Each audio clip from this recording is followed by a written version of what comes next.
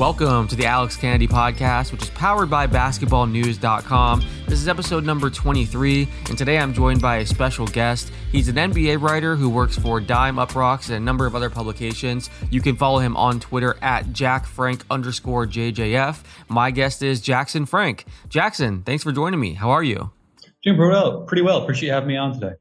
Yeah, thank you so much. There's so much to talk about, but I want to start, before we get into some postseason talk, I want to discuss a big story that's gotten a lot of attention over the last 24 hours. Sam Amick and Tim Cato of The Athletic wrote an article about the Dallas Mavericks front office and how Bob Voulgaris, who is a gambler, analytics guy, big on NBA Twitter, he's kind of become a shadow GM of sorts, according to the article. They describe him as the most influential voice in the front office, and their sources said that he has the power to adjust Rick Carlisle's starting lineup and rotations, that he single-handedly determined who Dallas would select in last year's draft without even consulting the scouts, that he initiates or approves every move. Also, apparently, Luka Doncic isn't a big fan of his and seemingly wants him gone. So it's a really interesting story. I would definitely recommend everyone give it a read. It's also worth noting that Mark Cuban called the article, quote, total BS, and pushed back on some of the claims about the amount of power that Bob has. But Sam and Tim and The Athletic are very credible. And it seemed like there were multiple sources from different people, whether it's the organization, people in different camps. There were a lot of people they talked to. So it was a very interesting article. And again, those people are very credible, a very credible outlet. What were your thoughts on that whole situation? Yeah, it was kind of, I'm on the West Coast, so I guess it was kind of an early morning, bombshell. Obviously, it was a little later on the East Coast, but it was surprising. I didn't. Obviously, I don't have any sources within the Mavs or things like that. But it's one of those things where whenever a superstar kind of reaches a point where maybe his ability outclasses kind of the team's ceiling to a big degree, and that's where Luka's at. Obviously, he's been a top 5 to 7 player at worst last couple of years, and the Mavs have 0 playoff series wins so far. And so I don't think that was the main thing of it, but that was the biggest takeaway to me. Is it's like, the clock is not ticking on Luka in Dallas, but there was a certain level of framing that is certainly a situation to monitor in a way that is surprising, because I think I don't know if it was exit interviews or after their Game 7 loss, Luka basically said that he's going to sign the Supermax. He didn't say he would, but he was like, the answer to that, I think was his phrasing or something like that. Yeah. And you don't really, you expect it maybe in year 2 or 3 of that deal. You don't expect it even before he signed or he's even, exhausted his kind of rookie contract. So that was the biggest thing I took out of it, is that by no means does it mean Luka is leaving in a year, but there's a certain level of friction between him and the organization, or some of the higher ups, how they've approached things. That could be a factor down the road, whether it's a half a decade or 3 or 4 years. That it's a rare thing, but it's not a Damian Lillard Portland relationship there, which again is fairly rare. But there's just kind of rumblings. No, I wouldn't say rumblings. Just the way they framed it was very clear that yes, he's still committed to the organization, still likes things, but there's a certain level of friction that is something to monitor, which is never a great thing to have after only 3 years and two playoff appearances. Yeah, it was pretty shocking. I think the part that interested me was the Luka element of it. They basically said Luka's frustrated. He is concerned about the amount of power this guy has and things like that. And I'm paraphrasing, obviously, but it almost felt like this started as an article that maybe they were tipped off from someone in Luka's camp or someone close to Luka saying, hey, this guy has been a problem, blah, blah, blah. And then they almost started delving in, looking deeper, and then started talking to people in the organization and around the front office. And then that's where all these other stories started coming from. So even if, Mark Cuban obviously pushed back against it very hard, called it an opinion piece, said they didn't reach out to him, which it is kind of strange they didn't reach out to Cuban before it went up. But I think even if 50% of it's true. So was his...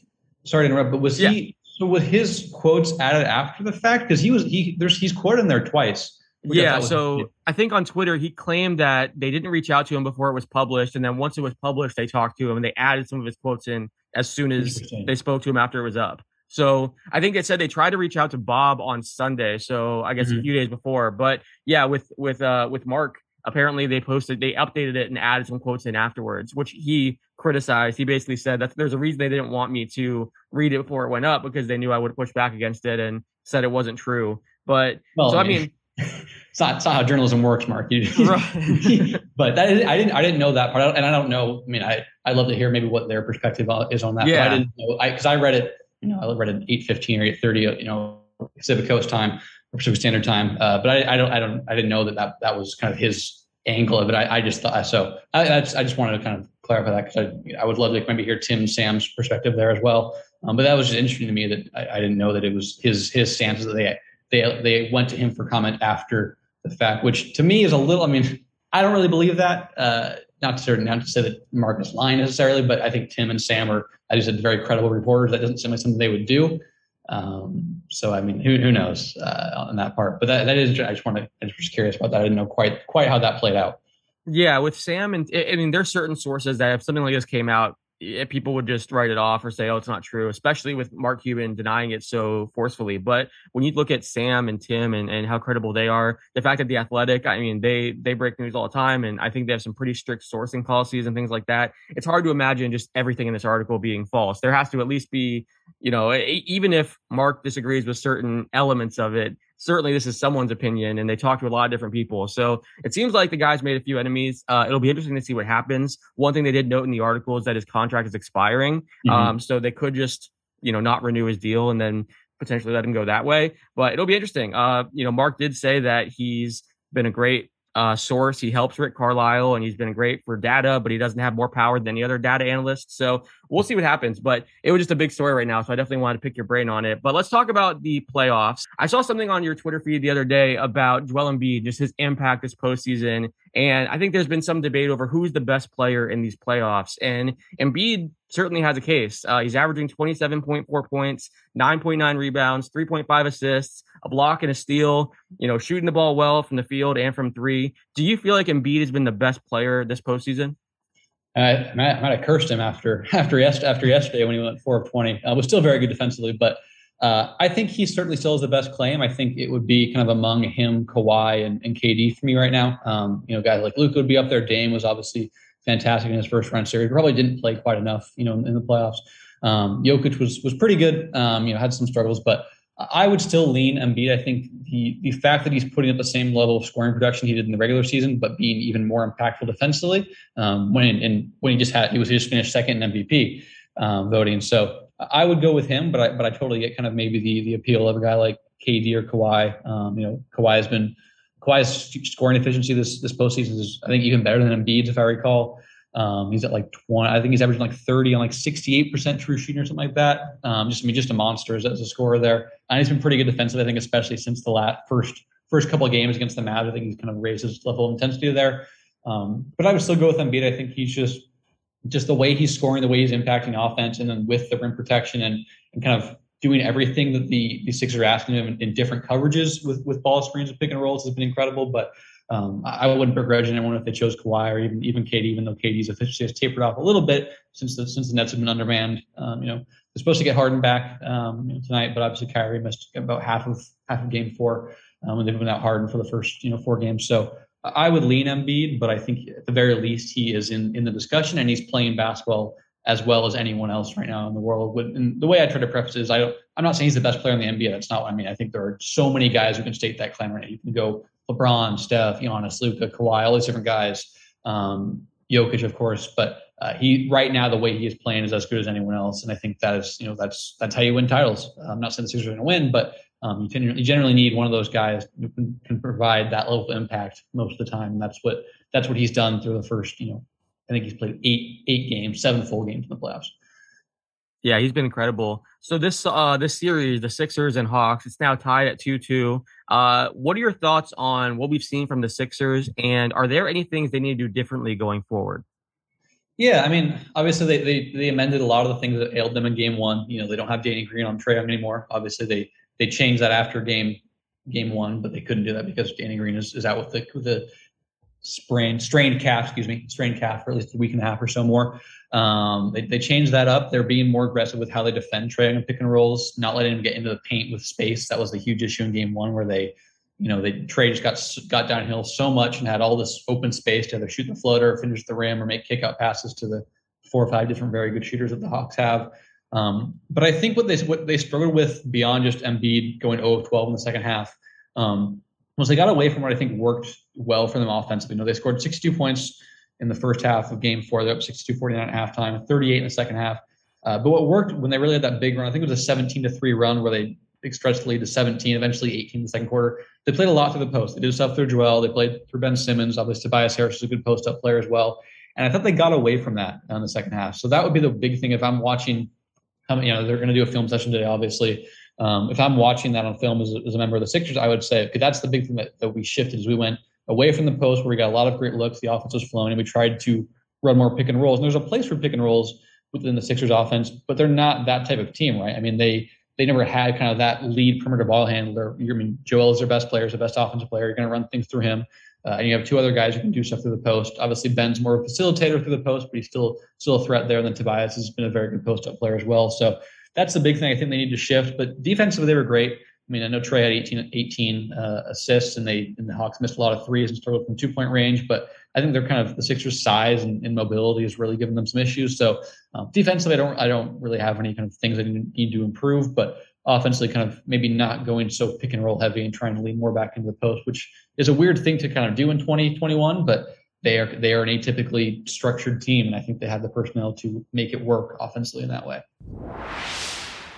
I want to thank our sponsor, BetQL. If you want an edge over the sports books during the NBA playoffs, you need to download BetQL, the only app you'll need to make smart bets. Their best bet algorithm scans over 350,000 bets per year to give you the best bet recommendation for every game across all major sports. They also give you the reasoning behind why you should place the bet. BetQL also has tons of other tools like sharp data so you can see who the pros are backing, and line movement so you can jump on betting opportunities in real time. Plus, you can save all your picks in one place to track your success and winning streaks, as well as view your rank on their leaderboards. Head to the App Store or Google Play Store now to download BetQL. Enter the discount code BBNSTREAM at payment checkout for 25% off any of their subscription offerings. They also have some deals right now because the NBA playoffs are going on, but definitely enter that code BBNSTREAM for 25% off. Don't miss out on the chance to beat your sportsbook this summer. And then I want to get your thoughts on this Bucks Nets series too. Then we'll go out west. James Harden's supposed to play tonight. I've seen kind of a mixed reaction on Twitter. People saying, maybe they shouldn't be rushing him back. And it seems like if Kyrie were still out there, he probably wouldn't be playing. But hopefully that doesn't lead to any kind of other kind of injuries. It'll be interesting to see, how effective he can be. But this series has been so interesting. We saw Brooklyn dominate in the first two games, and it seemed like Milwaukee was kind of reverting back to their old ways. Spencer Davies wrote a great article for us at basketballnews.com looking at just how different Milwaukee was playing in this series versus in the first round, and kind of what worked in the regular season. They kind of went away from that between Budenholzer, Chris Middleton's shot selection. There was a number of different things that they were, doing differently, how Giannis was being utilized. And then now they've been able to tie the series up. What are your thoughts on kind of what we've seen from Milwaukee the last two games, and where are you kind of at in this series? Who do you think is going to come out of this series? Yeah, it's been such a weird series, honestly. I mean, like you said, first two games, Brooklyn dominated even without Harden. Looked like I wouldn't say they were going to sweep. I mean, that's everyone says after you go up 2-0, but looked like they were going to win that series with some level of comfort. And then, game 3 happens. Joe Harris can't hit the bottom of the lake, even though he got a bunch of open shots. KD, found his stride late in the second half, but still had a subpar shooting game. Kyrie started a little bit too, and the Bucks were able to kind of grind out a defensive-oriented game. But I still kind of felt like the Bucks were the Nets were in control. I just like watching that game. They got so many good looks. I thought they were going to rebound, and then the Bucks find a little bit of offensive rhythm in the first half of game 4, and I think the Nets were up by maybe 11 in the second quarter. The Bucks go on a run, fueled by some transition plays, some stops, getting some good looks. Obviously, the offense still wasn't good in that game, but then Kyrie goes down, and there's just not enough offense around the Nets. They really started crowding KD even more, because that's what you should do when you only have one really high-level scorer. I mean, Joe Harris is a good player, but you're going to live with Joe Harris, threes over KD pull-ups or shots like that. So I think if Harden is 80% of himself, 70% of himself, they should be fine. I just think they're a better team. I thought they could have won even with Kyrie, and obviously Harden. I wouldn't say 80% of Harden is a much better player than Kyrie, but you still get kind of a similar caliber player, but different style. So I would lean the Nets, but soft tissue injuries are tough. I'm not going to be the one like we shouldn't play. It's his control. I'm not going to say one over the other. I am concerned, but it's not my place to say whether he should, it's his decision at the end of the day. Sure. But it's different than to me than maybe a different type of injury, because it's a recurring injury too for him, right? It's not like it's the second or third. I think he aggravated it once, and then he had a setback in rehab, if I recall, that prolonged his delay or his return, or delayed his return. And that was the third time in 4 months. So I still lean the Nets, because I can't just assume Harden's going to get injured, but I do think there's certainly kind of a level of injury risk that wouldn't necessarily be there if there's maybe a different type of injury, especially because it's soft tissue and one that's been ailing him for 3 or 4 months on and off now. Yeah, so working with Atan Thomas here at Basketball News, he's a big proponent of, the team needs to protect the players from themselves. That's been something that he says a lot. We have these watch parties where we all jump on and watch a game over Zoom together. And, he said that throughout the regular season. He said it during last year's playoffs. When Anthony Davis tried to play last series in the elimination game, he made the same argument and wrote a big article about it. He feels like players are always going to try to play, and they basically should, but it's on the team to step in and remind them of the long-term risks and basically protect them from themselves. Now, there's other players like James Posey, who also works with us, and his argument is no, the guy should be able to determine whether he plays or not. He should have the ultimate say there, and you're not going to tell a guy he can't play, essentially. So I see both sides of it, but Atan is always a big proponent of no, this guy should be held out. And I think, like, for example, Mike Conley with Utah, I'm sure Mike Conley wants to play, but Utah seemingly has been basically saying, no, we're going to protect you and give you time. So I see both sides of it. Hopefully nothing else happens. Hopefully there is no new injury, or, he re-injures himself, and is out for even longer. That would be awful. Hopefully it doesn't happen, but I see both sides of the debate. I think with the injuries to so many stars, I feel like that's kind of the story of this postseason. When you talk about Harden, Irving, Embiid, Donovan Mitchell missed the game. Mike Conley's out. Chris Paul had his injury. Luka had the neck injury, even though he didn't miss any time. He's missed the entire postseason with his injury. Right. Yeah, it's what are your thoughts on that? For me, with the entire kind of the balance between letting a player choose. For me, I think I side more with the idea that it's the training staff's kind of responsibility to make sure to kind of protect players from themselves. But I can't ever really speak on individual cases, because I don't know what kind of the power dynamic is there. I don't know, is it Harden really pushing to play, or is it the training staff saying, well, you're good enough, or is it the training staff saying, well, I guess you can play. So I can't ever. I try to kind of stay away from specific cases, but that's my general philosophy, that I would kind of side with because the training staff has a certain responsibility, because players are. I mean, you don't get to the kind of the pinnacle of your craft without having a certain level of competitive drive, and so they're always going to want to play. I mean, Embiid. I mean, I know Torment is because the level of severity differs across each case. But I thought he would miss. I thought he would at least miss one game for this series. He's obviously played every single one and was great the first 3 games. So, I think there was a study. I think Baxter Holmes of ESPN wrote an article,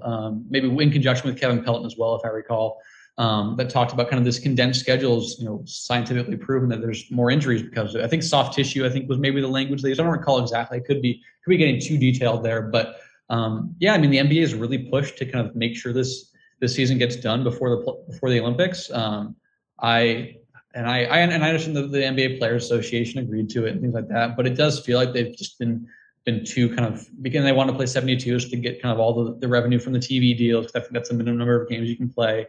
But I do think I don't know the exact language used. I want to be delicate, but I do think there's been a level of kind of not entire regard for player safety in the season. And just that article that came out really kind of affirmed everything else before that. And I've been vocal about it before. It'd also been speculation, but that article that said that the condensed schedule was contributing to these things kind of solidified it. But again, I don't want to be too over the top, because I know the players, supported in that they agreed to it. But I do think that everyone involved should have been a little more mindful of how the season would kind of unfold. That's not to say you could predict it, but and some of these injuries are just kind of the way they go, unfortunately. But I do think that there could have been a lot more, kind of understanding of maybe what this condensed season might do, not just because of both mentally and physically, of course. So we're talking kind of about the physical side of it, but there's certainly a mental strain of being isolated for so long. And now it's there's a little more freedom with fans being back, and maybe the COVID restrictions being lifted, but to an extent. But yeah, I think that there should have been a little more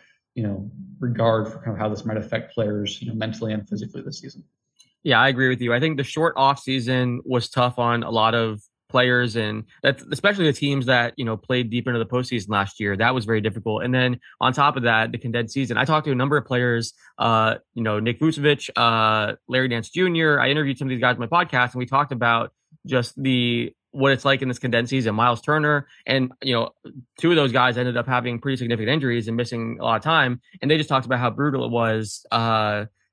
Just playing so many games in so few nights, and there was no practice time, and it was such a weird year. So I think we're going to see a lot of guys this offseason just take a break and relax. And I think it'll be interesting to see how many guys actually participate in the Olympics. Like, it wouldn't surprise me. I know we saw, I believe, Damian Lillard and Draymond Green committed. Yeah, that came out this morning, I believe. I thought I saw that. So there will be some stars that do it, but I think a lot of guys, I mean, I know LeBron James had been telling Jerry Colangelo and people at Team USA that he was going to do it. And then I think apparently that's something that Colangelo had said on the record. And then once I think he kind of saw how this season unfolded and just how difficult it was having the injury, then he changed his mind, obviously. So I'm curious to see how many guys, even if they had committed verbally, change their mind and decide to just take a break this offseason, because I think it was a brutal year for a lot of guys. We've seen so many injuries. It's going to be interesting to see, next year, does it get back to normal and you have fewer injuries, or is this something that affects, multiple seasons? That's something that I'm curious to see. Yeah, I'm really curious to that too, because I know that they released kind of the tentative dates for the next season, and it'll be the same. The regular season will be the normal length, 82 games with like over 8 months or whatever. I guess not 82 games over 6 months, than the playoffs. But it's still a shorter off season, if I recall. I mean, the season will end, in late July.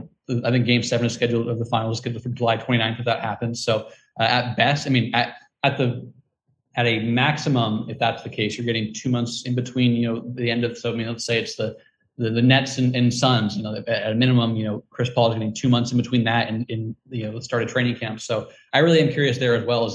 Is it just the condensed in-season schedule, or does it also have to do with the shortened off-season? But yeah, I mean, I obviously since I've been covering the Sixers, Tobias Harris talked. I think one day they like 2 days off, and he was like, it felt like a vacation. Just having 2 days like away from, I think it was after maybe they're one of the teams that's not disclosed what players are vaccinated and whatnot, but I think he kind of, he maybe hinted like he didn't have to do COVID testing or anything like that. He just had 2 days off to relax at home, and it felt like he was vacationing, which is just I think that's a great way to kind of articulate and summarize what the season's been like for all players involved. That just 2 days off away from the court, maybe away from COVID testing. I don't know if that's for sure on that side of it, but yeah, just that level of kind of reprieve has been such a welcome addition for guys that hasn't always been there, because they've played so many games, especially the second half of the year that was really kind of, really not, I won't say jumbo, but really pushed together because of some postponements in the first half because of COVID outbreaks and whatnot, and the fact that they left kind of the second half empty or unscheduled. So yeah, been a tough year for a lot of guys. I know that they'll all be looking forward to having some rest if they choose to take it. And it's been really kind of taught me to really value empathy as I cover the league this year. I've always tried to do that, but even this year where it's been so much tougher for a lot of guys too. For sure. Yeah. I think people don't realize what's happening behind the scenes too. Like Troy Brown Jr. wrote an article for us when he was still with the Wizards and basically broke down like the outbreak that happened with Washington. And just, I don't think people realize that these guys are getting tested twice a day, that, there's all these different protocols that they're trying to follow. So a lot of them are basically, on their own and completely isolated when they're on the road. And yeah, there's times where, they're going to try to practice and get in one of the few practices that they actually had this season, but then it gets delayed or canceled because all the COVID test results aren't in. There's just so many things happening. So it isn't even just the schedule. It's how different this year is with COVID. And I props to the NBA. I do want to applaud them for even having a season and being able to have put the season together. And I know a lot of people have worked really hard to make that happen. But yeah, behind the scenes, there has been so much. So I'm sure a lot of players are excited next year to have the normal schedule back, even if it is going to be, a shortened offseason still. But let's get back to some playoff talk here. I think the Phoenix Suns have been one of the most impressive teams, if not the most impressive team this postseason. But then you also have people who are quick to point out, some people are saying, oh, well, they did it against a beat up Lakers team that was without AD for certain games, and LeBron was barely back and they had injuries. Then this Nuggets team, oh, they didn't have Jamal Murray and Michael Porter Jr. seemed banged up and Will Barton wasn't 100%. PJ Dozier was out. Some people, seem like they want to discredit what the Suns have done. Do you think this Suns team is good enough to win a championship this year?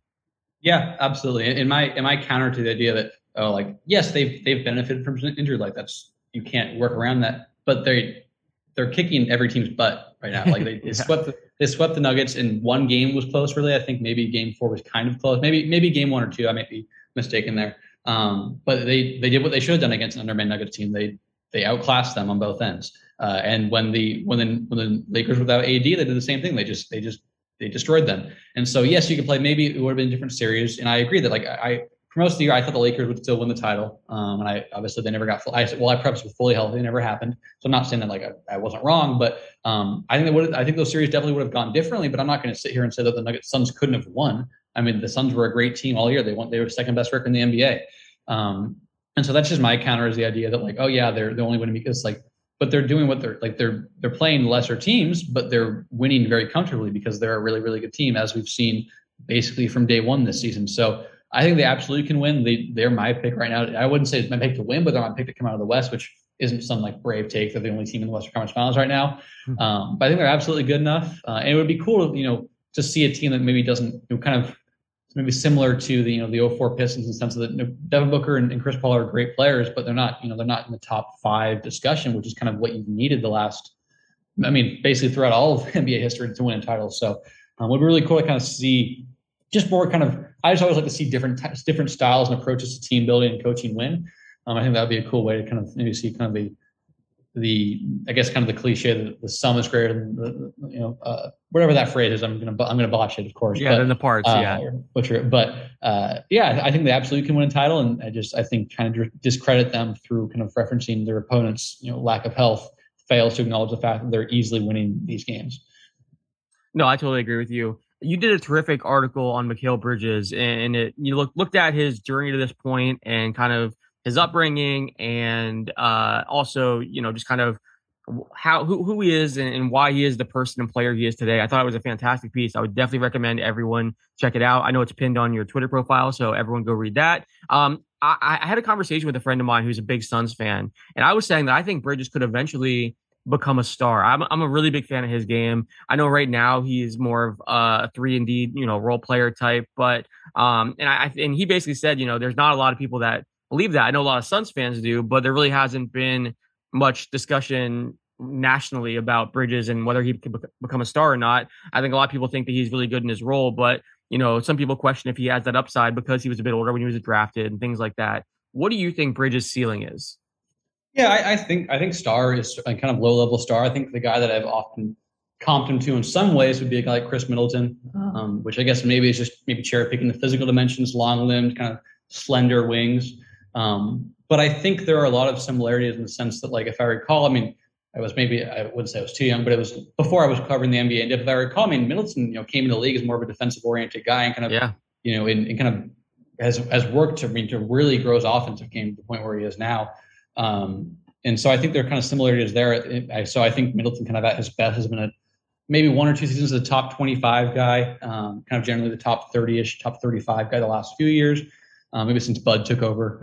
Bud's in his 3rd year now. So I think star, low level star is certainly within the realm of possibility. And it's like, yeah, he's older for, he came out a little older, but like guys typically speak, I think research has shown around the 27 to 28 year range. And he's only, he turned 25 this summer. So he's still got 2 or 3 years to reach that point. And the strides he's made this season offensively, like he shows his mid-range pull up a little more, he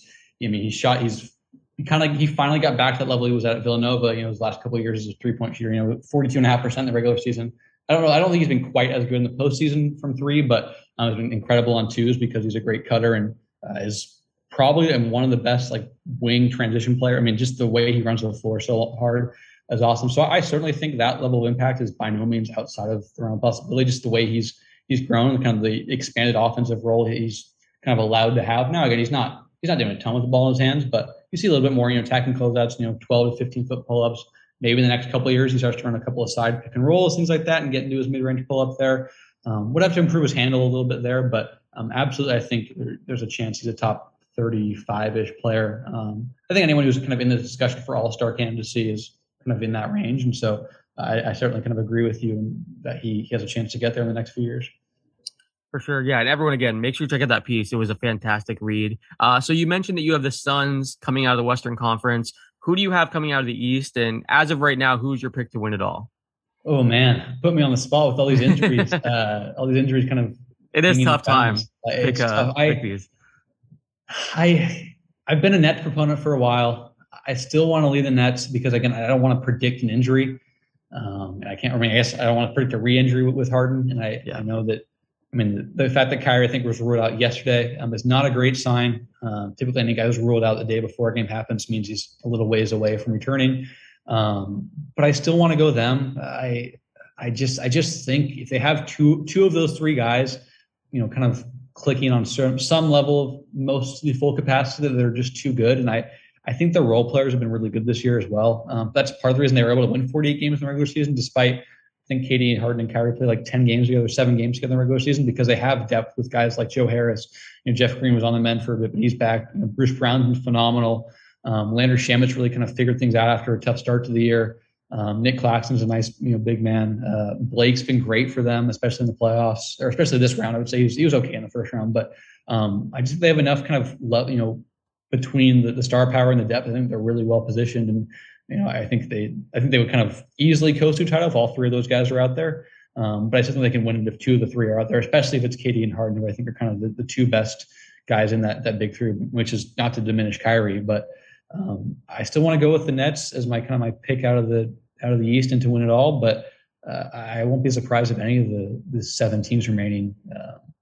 Well, that's not. I would be surprised if the Hawks won, I will say. But I would be surprised if any of the 7 teams remaining end up winning.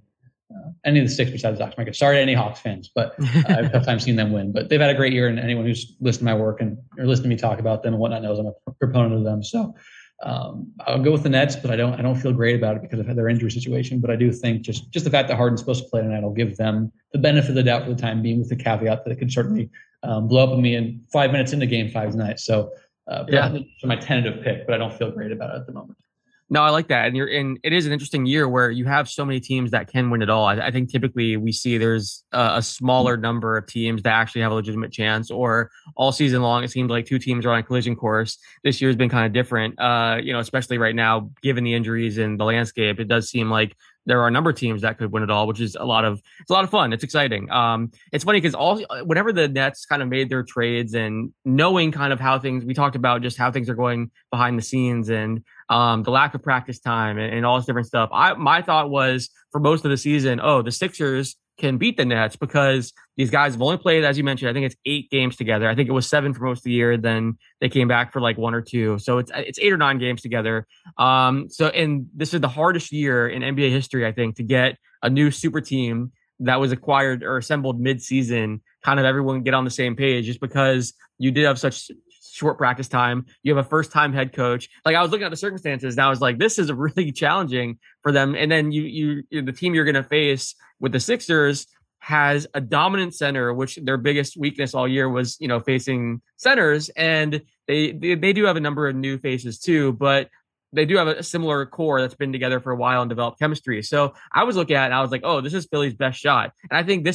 I think most people agree that the Nets are going to be a really scary team, come year 2, 3, 4, assuming they stay together. You never know how long these windows last or stay open. But it'll last shorter than anyone anticipates, probably. But still a window for sure beyond this year. This is the year to take advantage, though. And if you're a team like Philly, you have to take advantage of this year, or Milwaukee, because it's only going to get harder in future years.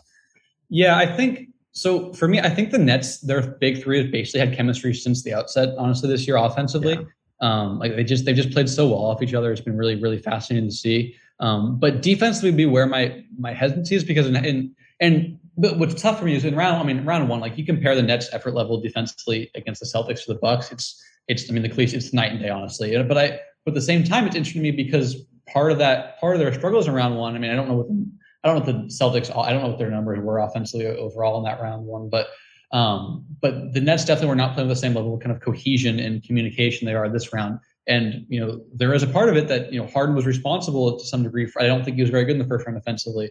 And he hasn't really played in the second round. And that's the defense looked great. I'm not saying that Harden's the reason for that, but I am curious how much kind of his because he is a pretty I mean, he's good when he's engaged in terms of, playing the post and rebound and things like that. But off the ball, often he's pretty nonchalant. And so I am curious kind of to what degree that approach from him defensively wasn't part of the issue in round one. At the same time, Kyrie's been better in round two. Joe Harris has been better. KD's been much better. So I think if anything, kind of their lack of playing time together would be more, kind of prevalent on the defensive end. Mm-hmm. And so I'm curious to kind of see how they look tonight with Harden back, because they've been really good defensively.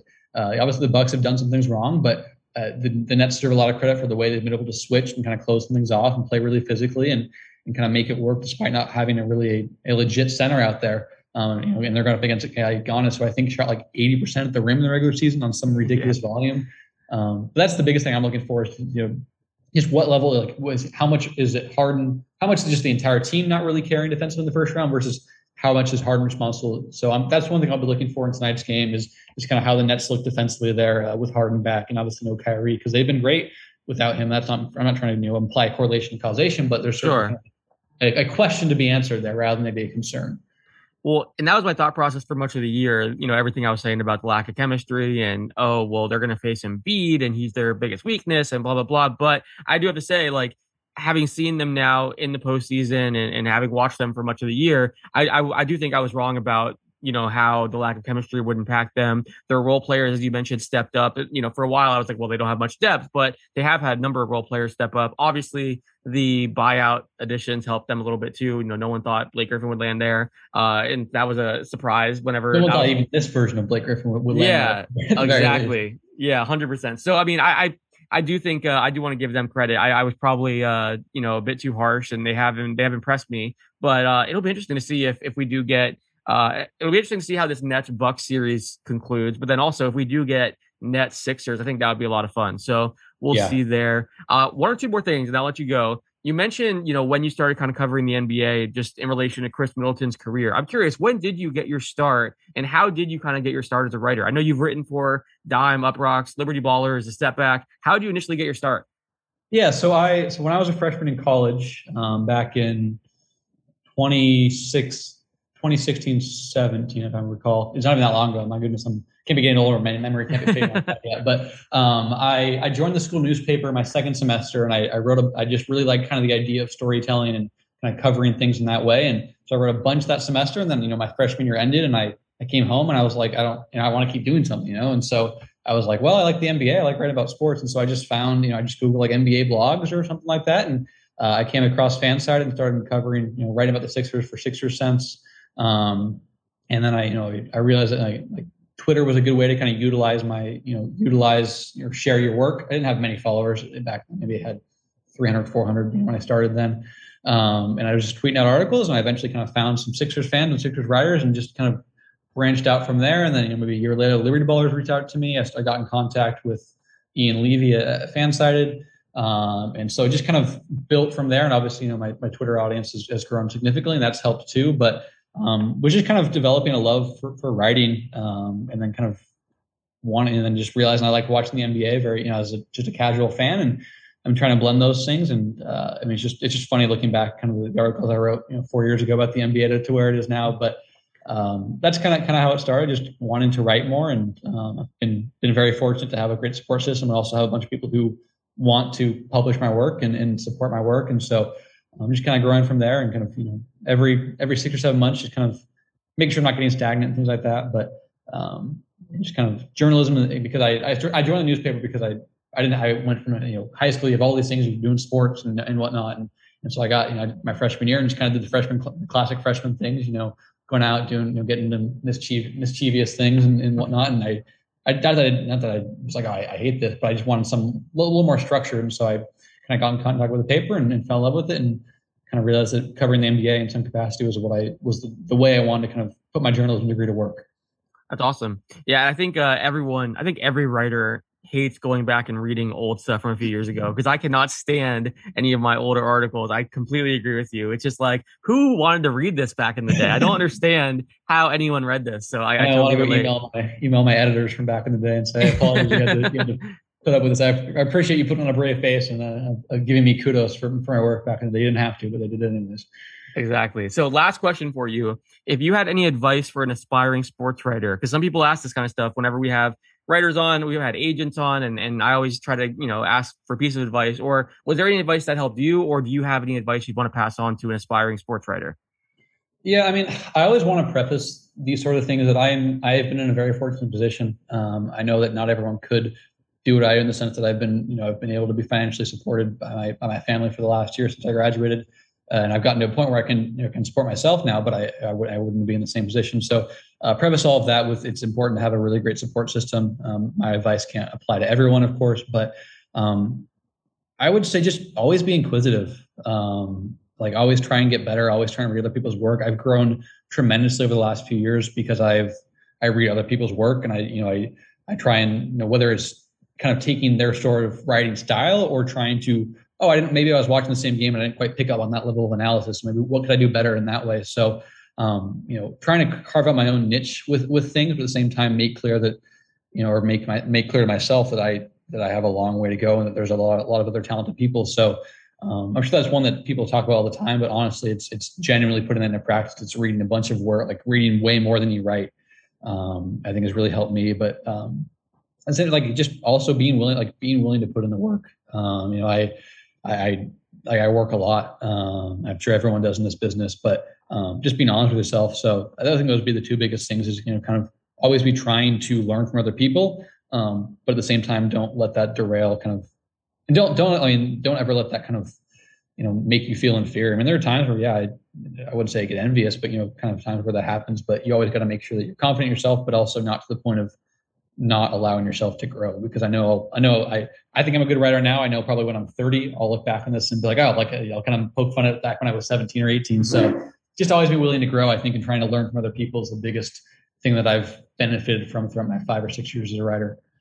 That's great advice. I think the one thing that advice that helped me was just don't be afraid to hear the word no, and don't be afraid of rejection. Because I think when you're in this position, like, for example, I started covering games when I was super young, and I reached out to the Magic's PR department and basically said, hey, can I come cover some games? And they were nice enough to let me go cover some games when I was 14, 15 years old. So I was able to get super, valuable experience at a very young age. So I've always said, whether you're reaching out about jobs or interview requests or whatever it is, just put yourself out there, and you might get 100 no's, but it's worth it for those, couple of yeses that you get. So I think that's been the one that was some advice that I got early on that has really helped me. But yeah, definitely, I completely agree with you. Like, I've always read way more than I write. I'm constantly reading people's articles, and I think that's how, that's why I found your work too, being able to read your stuff and just being blown away by, like, certain features you've written, some of your breakdowns and stuff like that. I'm constantly reading other people's stuff. And yeah, I think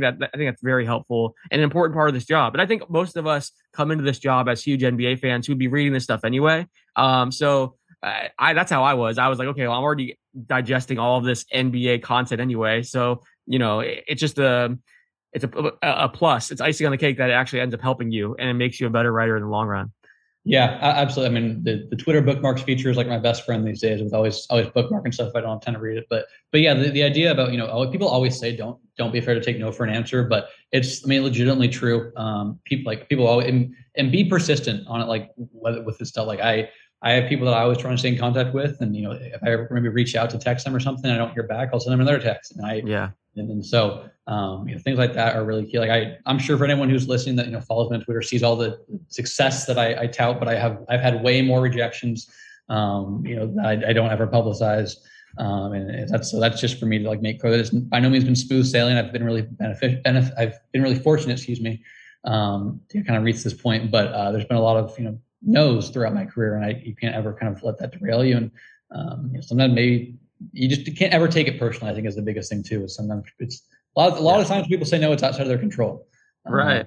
And if they say no, it's outside of your control too. And that's the biggest thing. Is just making clear that it's never a reflection of your own kind of approach or skills or abilities. When someone rejects you, it's often just outside of your control. And if they do, you can always kind of use it to kind of see what you can do better the next time.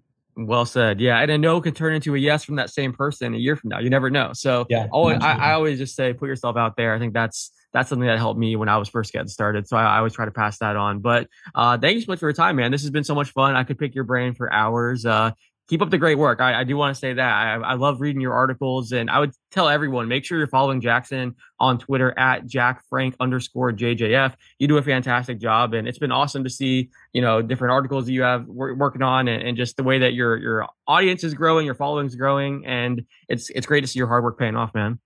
I appreciate the kind words, and I appreciate anyone who does follow me. It's been a weird, this is my first year post-grad. It's been a weird first year to cover the NBA as kind of my primary source of income.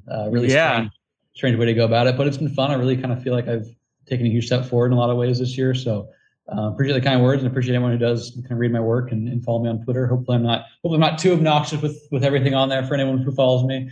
But yeah, appreciate you having me on, Alex. No, for sure. Yeah. And it'll only get easier from here. If this is your first year full time, in a year where there's no in-person interviews and everything's over Zoom, and I can only imagine it'll be easier from here. So the fact that you're doing such great work right now is even more impressive. So props to you, man. It's been great to see your stuff. I appreciate it. I'm looking forward to returning to in-person interviews. I have missed those. There's been some benefits of it, but for sure I have missed kind of the one-on-one interviews that we haven't gotten. We take those for granted. Rarely. If they do happen, they're over Zoom, and there's still a level of intimacy missing from those. So I'm looking forward to getting back into arena. Hopefully we can do that in the next, by October, September of this year. Absolutely. Well, everyone, as I said, make sure you're following Jackson and check out all of his work. And if you want to hear more episodes of this podcast, check us out on Apple Podcasts, Spotify, Stitcher, anywhere listen to podcasts. And until next time, thanks for listening.